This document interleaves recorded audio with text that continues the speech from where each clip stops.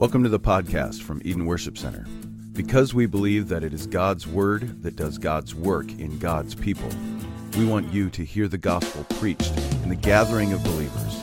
We want you to read it for yourself and to join us as we think together and talk together about the sermon from this past week and what's going on in our world. You can join the conversation by sending in your comments and questions to edenwc@hotmail.com. May God cause His Word to come alive in your heart today.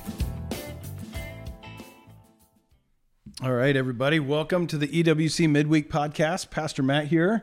And Aiden Gingrich. All right. Joined with a special guest, one Aiden Gingrich, my son, who had the, I was going to say privilege, but also responsibility. I would say responsibility. Of preaching and sharing God's Word Sunday a week ago. Mm-hmm. So thanks to scheduling issues, we weren't able to have the midweek podcast last week. So we wanted to just catch up a little bit this week and talk with him. Aiden's one of several young guys who are part of School of Ministry, a 2-year ministry development theological foundations program that they are going through, which is some reading, some studying, some classwork, some paperwork. And it's just been exciting to see you guys sort of latch on to God's Word, and especially some of the tools in sharing God's Word. And I know you've done that a couple times before. Mm-hmm. Like, how was this time? Was it different? Was it the same? What was better or worse for you? I would say, because this was my fourth sermon that I've got to do, on the first couple, I kind of got into the swing of things. On the first one, not at all. I did an 18-minute sermon, and it was solid 18, and it was almost pure plagiarism from Albert Mohler. After that, I actually started to dive into it and do my own expositional study and try not to use too many resources. And actually, on this last one, I didn't use any external resources at all, other than scripture. And part of the reason for doing that was the amount of scripture I had to cover. Oh, yeah. So doing 3 chapters in the Psalms, it was a completely new experience for me. Sure. Just like every other sermon, because I've only done 4. Yeah. But this one was a specific challenge of going through and trying to balance. I mean, one of the big priorities was the amount of time I went up there. Because as I was reading through this and I did my notes, I did this little fancy word calculator to just kind of see how long it would take to speak what I had written down, and it was like an hour and a half. So I had, on behalf of the congregation, we thank you for cutting that down. Yeah, I cut it down pretty good, and that was my rough draft. But on this one, I would say the big tackling factor for me was not worried about what I had written down or being true to God's Word, because that's, I don't want to say that's easy, but if you're careful, it's easy enough to get to that point. Yeah. This one was battling my own nerves up there and trying to get my speaking to be coherent and actually nice to listen to, rather than someone just getting up there and just throwing a whole bunch of words at you and then saying, that's it, which I did say that at the end. But that was the finish. Yeah, the ending needs some work. Climactic and quick. Yeah. I got done and I was like, that's it, everybody. And I forgot to call up the worship team. I've run out of stuff to say. It's all right. I periodically, when things get, the orders get shuffled around a little bit, then I'll forget to take up the offering. Almost every time we move it, even though I have notes and things laid out, you're kind of in your head and in the moment, and God, what's going on? Mm-hmm. What are you doing in the hearts of people? How do we tie this whole thing together? And then I forget stuff. Yeah, that happens. Luckily, we have a good congregation to do that in front of. We kind of have an awesome congregation of saints here. So what was your sermon on? So my sermon was over the Psalms of creation. Okay. So a couple of them, 2 out of the 3 of them were by David, and they just kind of followed a pattern of, it starts in the psalmist, whether it's David or whoever, the other one is unknown, starts by looking at creation and at first saying, this belongs to God, and we can see his splendor and majesty displayed in it. Yeah. And then we go on, and then the middle section usually goes through, and like a lot of Hebrew writing, has a lot of repetition. And the repetition in there was just showing aspects of God and his creation, whether it was his care or his like taking care of it. And like there was a lot of water in one of my passages that I went through, and it was just showing how God nourishes creation with water, and whether that's he destroyed it in one of the passages and then brings it back and then gives the plants water, and then the birds can live there, or even the creatures drinking the water. Yeah. But so it's an interesting balance, and that kind of highlights it. Which one was that Psalm? You had 8? that would have been 104. 24 So, yeah. and then 104. 104 specifically, it has this long litany of things like, okay, it's God who feeds all the animals. It's God who provides food for the birds.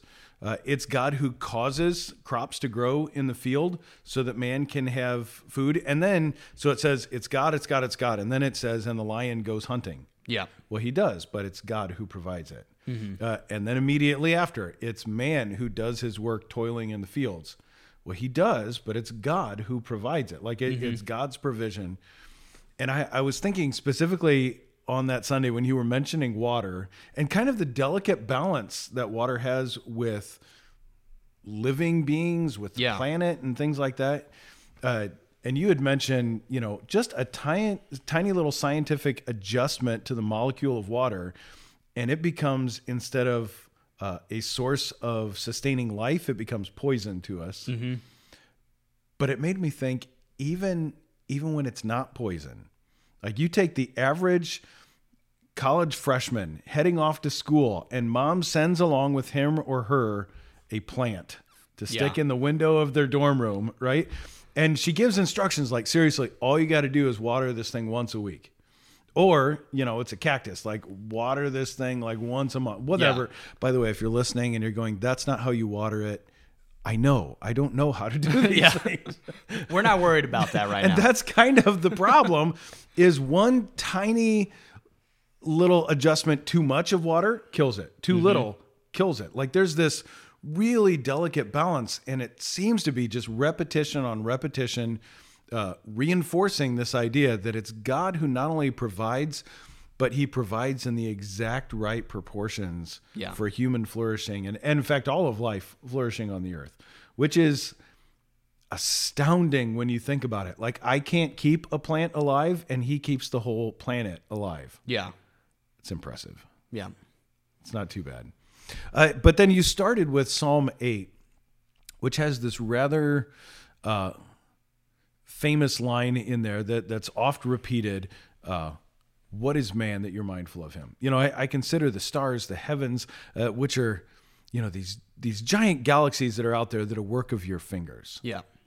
Not the work of your right arm, your strength, the work of your fingers. And then he goes, who am I? Like, what's man that you're mindful of him? The son of man that you would care for him. How did that thought impact you as you looked at these verses in here?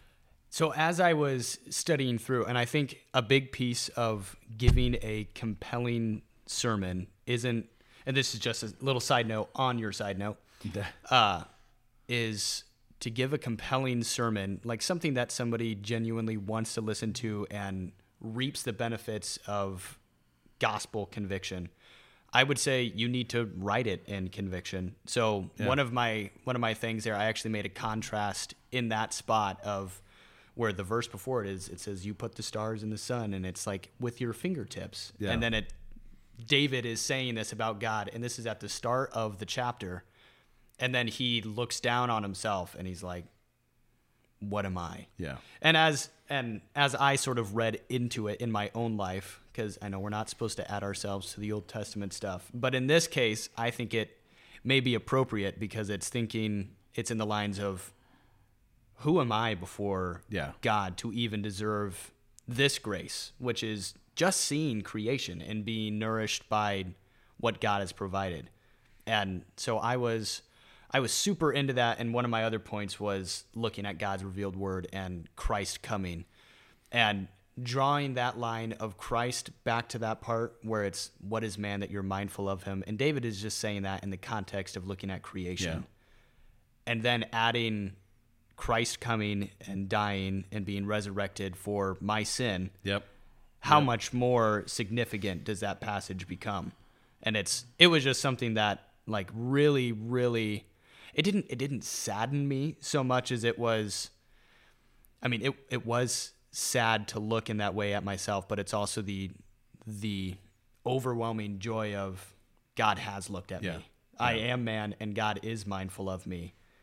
And it was just a reassuring and sort of world-stopping thought for me as I was writing. It's rightly humbling. Yeah. And I think that's maybe it's that mixture of emotions where you feel happy, you feel sort of sad in going like, oh no, like I'm literally nothing. Yeah. Not like, oh no, I've discovered I'm nothing and I'm depressed about it. Yeah. But like, oh no, I'm nothing and I'm standing before the living God. I can't get low enough. Yeah. You know? But then it just explodes in this, you know, what's man that you're mindful of him, the Son of Man that you would care for him. And yet you've made him a little lower than the angels. Yeah. You've crowned him with glory. You have this imago Dei there, the image of God being put on humanity. And as the crowning creature of all of God's creation, made separate from every other animal, made in the image and likeness of God. Mm-hmm. And it makes me think of, seen on videos nowadays where you'll start with a point on Earth, on the planet, and then the camera sort of picks up and you see not just the person, but the neighborhood, the city, the state, the United States, pulls back the continent, the whole world, and then the whole world is super small. So you started with one tight focus on a man and you pulled back to a entire planet that now looks super small, and the man's just invisible. And this is kind of the opposite, where God starts in the cosmos. He starts in the universe and the sun and moon and the stars, which you have made. And then you're looking at that, and it's almost as if the camera pans down and it starts focusing in on this human being, like sort of drawing down on this human. Only it doesn't, and this is why I think it's okay to find ourselves in this. It doesn't then magnify him and make him look big. Yeah, that was the big point. It's like some camera perspective trick where as it zooms in, you get closer to the man, but he still seems small. He still seems far away. And in that, I think we can rightly and humbly find ourselves in God's word and go, hey, I'm nothing too. Yeah. You know, David goes, in light of the vastness of our God, I'm literally nothing. And that's different than Beth Moore, rather famous. She's a famous and then infamous women's speaker a few years ago who had this big tirade and kind of caused a split in the SBC church. And she's like, every time I read scripture, I try and find myself in the passage. Well, that's self-centered. Yeah. That is a me-centered gospel. And this isn't that. Like, this is so God at the center that when I see myself, I say, who am I? Yeah. You know, as opposed to, well, I have a right to do this. That was her argument. I'm just as good as everybody else. Why can't I do it? Yeah. Well, okay, go read Psalm 8 and get really small, and then let's come back and have this conversation. But our pride just seems to jump in. It does. So you ended in Psalm 24, which is, by the way, one of my favorite Psalms because I feel like it's a glimpse into heaven. And you have sort of these two parts that are contrasting a little bit, but it's meant to highlight what's the center of it. So maybe talk to us just a little bit about your thoughts on Psalm 24. Yeah, so as I was going through in my sermon and just doing the preparation and trying to decide which book to end this with, because I had, or not which book, which chapter to end this with, because I had 3 different chapters to choose from. As I was going through making my notes, I really sort of was struck by, and even in our Saturday morning little sermon get together, I'm not sure what you would call that, but wonderful is what it is. Mm-hmm. We talked a little bit, and I got some insight from the third generation who's not in this room, Harold Gingrich. But as going and you're talking about our preaching team meeting. Yeah. Yep. Good. Yeah. So as I was going through before I even came to that class, this one really struck me with like this vivid imagery, whether it's because that's what this chapter is kind of filled with, is we see creation as David describes it, and then we see the image of creation, but then we kind of turn the camera to this other thing, and it focuses on this dwelling place of God. Yeah. And we once again are looking at man, but this one is specific because he's asking a question, and he's saying, who can ascend this hill to be in this dwelling place of God, this mountain, and who can stand in his presence? And so we get an image of this mysterious person who can do this and stands there, and it says that he'll receive blessing and, what was it? Well, he has clean hands, he has a pure heart, receive the blessing from the Lord. From the God of his salvation. Yeah. That's what it was. Yep. And so as we were looking at it, it asked the question of the man who has clean hands and a pure heart can ascend this hill. But then again, going back to almost that image of Psalm 8, what is man that you are mindful of him? Starting with that was super helpful to get that meekness established in our minds. Yeah. And the answer is Christ. Yeah. And so the first image there we get to see is Christ, who is the one who mediated for us and received salvation and blessing from God, but Christ didn't need them. And so then it says that the generation that follows him, which is the generation that follows after this man who can ascend, that's us. Yeah. And he gives those things freely to us. Yeah. And then as we continue through the passage, we get a second angle, which is of this city, and there's these gates and these doors, and it's saying, lift up. And it's not quite saying like, hey, you guard, lift up that gate. It's almost as if the man who's coming in is speaking to the door, and I'm stealing this from you, and I'm crediting it as my own. And he points at the gate, and he says, lift yourself up, and it does. Yeah. And that's kind of the image we want to see, is this righteous and all-powerful king. Yeah. And then someone asks, who's coming? And they say, the King of Glory, he is coming. And then as this man is like, oh my gosh. Yeah, it's almost liturgical. Yeah. Like an organized call and response. Call and response. Lift up your heads. Wait, who's coming? Someone says. And then the response is the King of Glory. Yeah. Yeah. And so then this guy who asked the question, it almost seems like he turns around and is like, lift it up, and like lift up these doors. And then it finishes wonderfully with, once again, asking, who is this King of Glory? And it says, the Lord. And then I think it's the Lord of hosts is how it refers to him, which just simply means the Lord of angels, the God over the beings much more powerful than us. Just to sort of repeat that the King of Glory, he is coming, lift up the gates, let him in. But then it also was like, just to assign even more power to this guy, the creatures that you guys don't really know about that are told to you in Scripture to be higher than you, he is Lord over them. Yeah. So it's just kind of beating it down, getting that image of an all-powerful sovereign God who is coming. It's a triumphal procession. Jesus had a triumphal procession into Jerusalem the week of his crucifixion.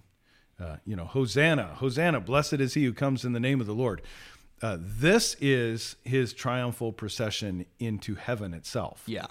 As completed sacrifice and now conquering king, coming as this mighty warrior king, that gets described in there, mighty in battle. Yeah. And I love that it's tied to this, who can ascend, who can go up to the hill of the Lord. And, Jerusalem is the city set on a hill. And again in the Psalms and throughout the Old Testament, Jerusalem, a city on a hill, anytime it talks like that, talks about Zion, it is this picture of the kingdom of God, the rule of God, the throne of God, also the place where God is rightly worshiped.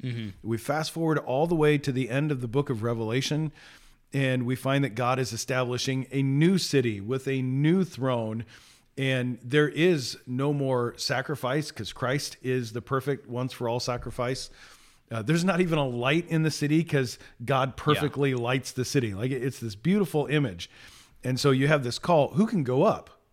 Who can, and you know it's that kind of presence of God because it says who can stand in that holy place, not just who can go up to the city. If it's who can go up to the city, well, it's every single Jewish worshiper who doesn't live in the city. That's why we have all the Psalms of Ascents, because they're singing these Psalms as they're ascending this mountain. So they go, who can go up? Us. Yeah. Right. That's not what it's talking about. It's who can stand in the presence of this holy God before the throne of God in the place of worship of God. And the answer is only the one who has clean hands and a pure heart. Yeah. Who can stand in this kingdom of God that is and is coming? Only the perfectly pure. That whole command, be holy as I am holy. And our danger and tendency, and I thought you did a good job of steering us away from this, is to go like, well, yeah, that's me. I'm going to work really hard through prayer and Bible reading and church attendance and, a whole list of do's and don'ts to be a Christian with clean hands and a pure heart. Yeah. Well, man, that's not it at all. I loved how you said it. Christ received these things. He'll receive righteousness from the God of his salvation. He didn't need it. Yeah. He had clean hands and a pure heart. If he has that, he doesn't need it. Yeah. Which, by the way, that one was yours. That one was mine. I like when you said that. He received it for us. He received it on our behalf. Not only did he suffer on our behalf, he received righteousness on our behalf. Mm-hmm. And then he gives it to us. Yeah. Which is great because every once in a while we'll sing a song from the early 2000s that's, give us clean hands, give us pure heart. Let us not lift our soul to an idol. God, let us be the generation who seeks your face. And we can sing that as long as we don't read ourselves. Here we go, Beth Moore. Read ourselves into Psalm 24. Well, I'm going to be the one with clean hands and a pure heart. Yeah. No, Jesus is that. I'm Psalm 8. I'm super small guy who, apart from God, is just crushed under his holiness and righteousness. Except in Christ, I've been given his righteousness. So when we say, give me clean hands and a pure heart, it's from Jesus himself based on what he's done, not what we've done, which is super cool. And then we get to be part of this liturgy of heaven and it's going to happen. My firm belief is that we are going to take part in this liturgy in Psalm 24. I really think it's going to happen where we will stand at the end of all things. What a cool picture this is, with every saint who's ever lived, right? Mm-hmm. Abraham's there, Moses is there, Adam is there, every saint who's ever lived, and we're gathered around the throne of God. And every week we do some liturgy. So we have the call to worship, and it has call and response. We do the creed at the end, which has some liturgy that we either know or are learning, but we put the words up for you just in case, right? We won't need words for this. Like when some angelic trumpet sound says, lift up your heads, O gates, be lifted up, O ancient doors. And together, I think we get to together be the ones who go, who's that King of glory?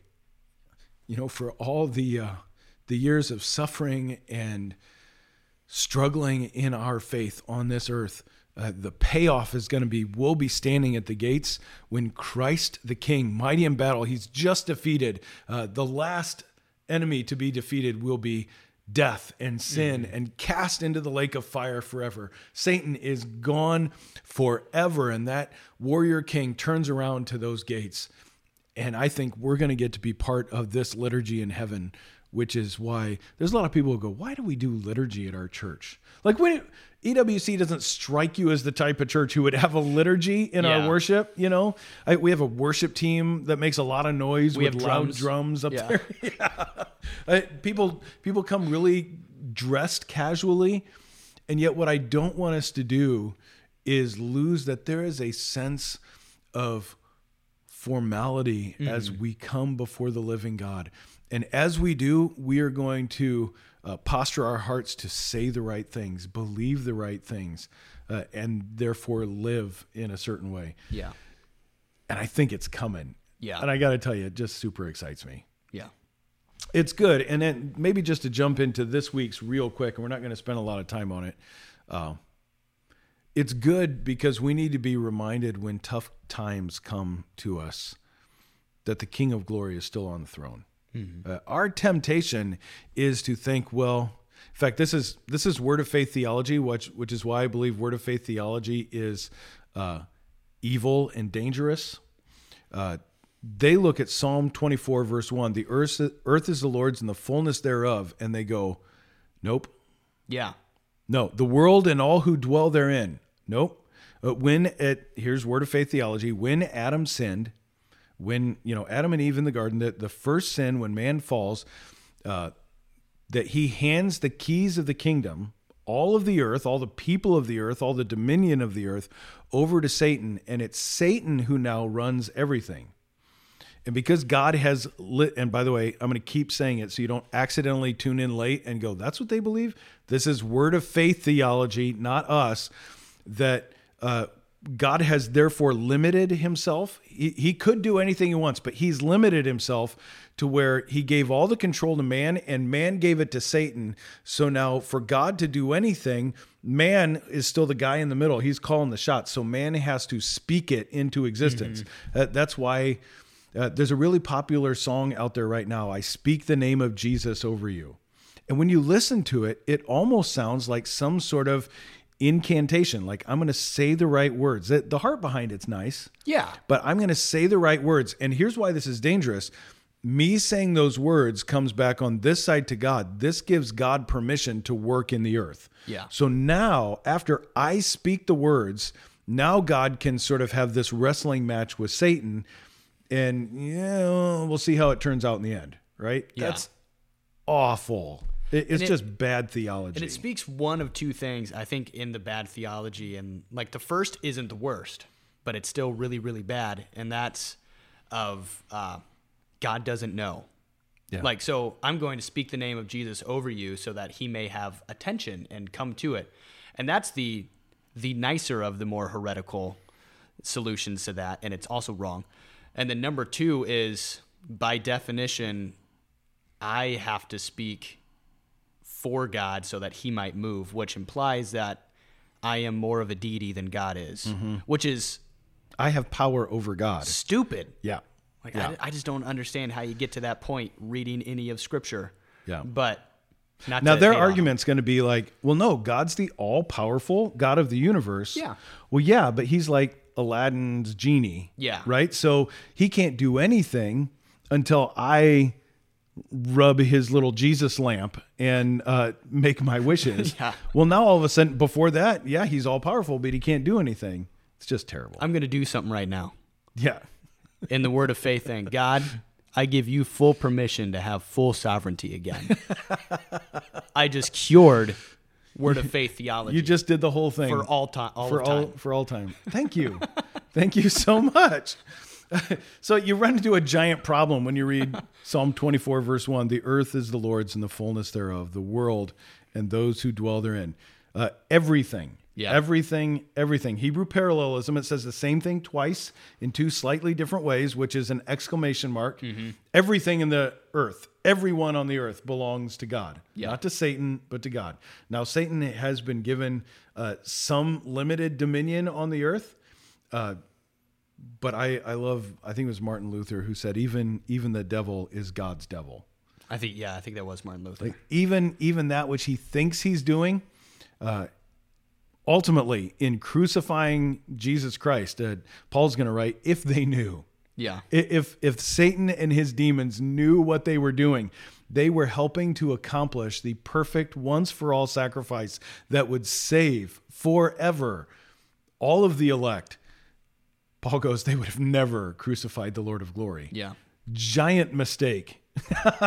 Right? So even the devil is God's devil, But here's the problem for us when we are in those difficult moments where it feels like good is losing and bad is winning. Like it really feels like the devil's in control of this world. We can forget what the purpose of those moments are.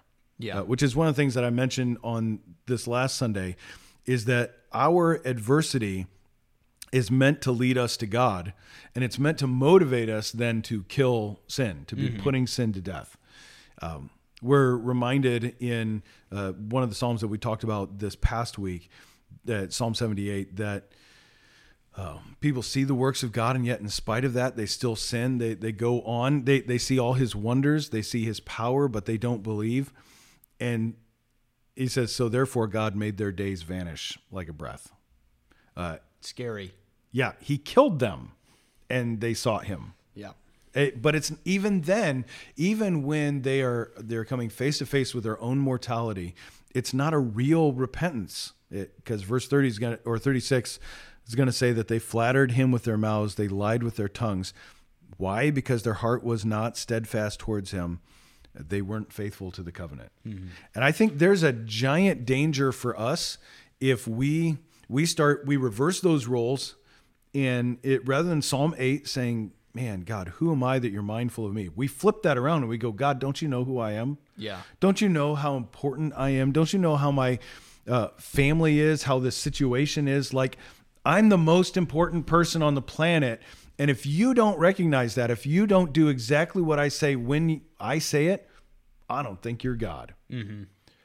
Well, okay, we finally got honest with ourselves, and we're Aladdin, right? Yeah. We think we are rubbing the lamp to get God to do what we want. And if he doesn't, I'm going to put you right back in that bottle and throw it away and say, I don't even believe in you anymore.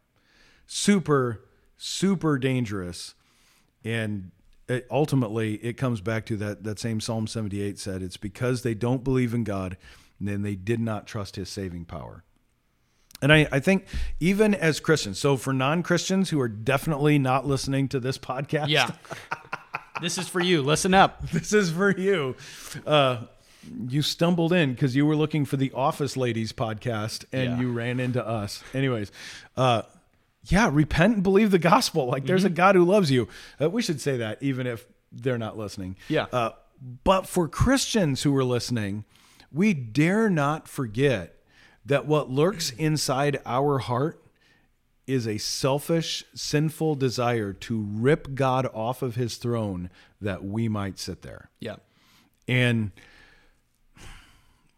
I can't look at your heart. I can't look at anybody else's heart and see the genuineness, the evidence of true saving faith. I can see marks of it. Right? Yeah. Like I can see indicators of it. Then again, you may be lying to me for a long period of time. You just might be a good actor. You might be a great actor. In fact, so good that you fooled yourself. Mm-hmm. Kind of like all of our Hollywood actors today who spend all of their lives pretending to be somebody else.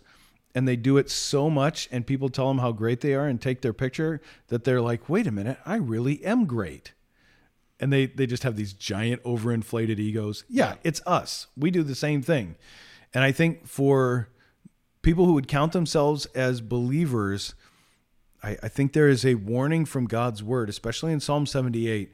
You need to examine your heart. You need to make sure, as Paul would say, whether or not you are in the faith. Yeah. Because there's a chance you may be coming to church, involved in a community group, reading your Bible, praying, only because all those things are your Aladdin's lamp. Mm-hmm. Like, they're the means by which you get everything that you want. And as soon as you don't get what you want, as soon as somebody tells you that what you want is wrong or sinful, or God flat says no, what's your first inclination? Is it to throw God off of the throne? Maybe even to go, I don't even think there is a God. If it is, there's a decent chance you're not a Christian. Yeah. And you need to seriously, especially those of you who know tons and tons of the Word of God, have a lot of experience around his people, that's the time to examine your heart, to repent, and truly, Psalm 8, fall before the living God and say, God, who am I? Yeah. The answer, nobody. Yeah. Who am I that you're mindful of me? Nobody. In fact, if it's just me and my sin, I don't want God mindful of me. Right? I would hope not. It's like being the bad kid in high school who, principal of the school, who am I that you should be mindful of me? I'm like, I hope not. Yeah. I wish he didn't know my name, right? I want to fly really far under his radar. Yeah. The people who are trying to hide from the cops or something like that. How much more from the judge of all the universe? And it should rightfully bring us to that place where we go, God, apart from you, I'm nothing. Apart from you, I have nothing. In fact, all that I do have is wrong and wicked and sinful. I'm throwing myself on the mercy of God. Yeah. Turning from my sin, my own supposed wisdom, right? Which the heart of man is deceitfully wicked, desperately sick. Yeah, who knows how bad it is. So, anyways, any closing thoughts on kind of the world? Spurn off of what you just said, I think a great example of like how a faithful person, I obviously Christian, how a faithful Christian can see an example of that good modeling of asking God to search our hearts is actually also in the Psalms. Yeah. And I taught it the week before I did my sermon at Camp Selah. And it's Psalm 139 and it's the passage that's you are fearfully and wonderfully made. Yeah. But I'm not looking at that line. It's actually the very end of it when David is calling God to kill his enemies. And he was like, I hate those who hate you, and I'm justified in doing so. But then he says, search my heart, O Lord, and see if there's any grievous ways in me. And if there is, lead me in the paths of salvation. Yeah. It's that great image of like David. He does say some pretty crazy stuff right before he says that. And he's like, kill him, break their teeth out.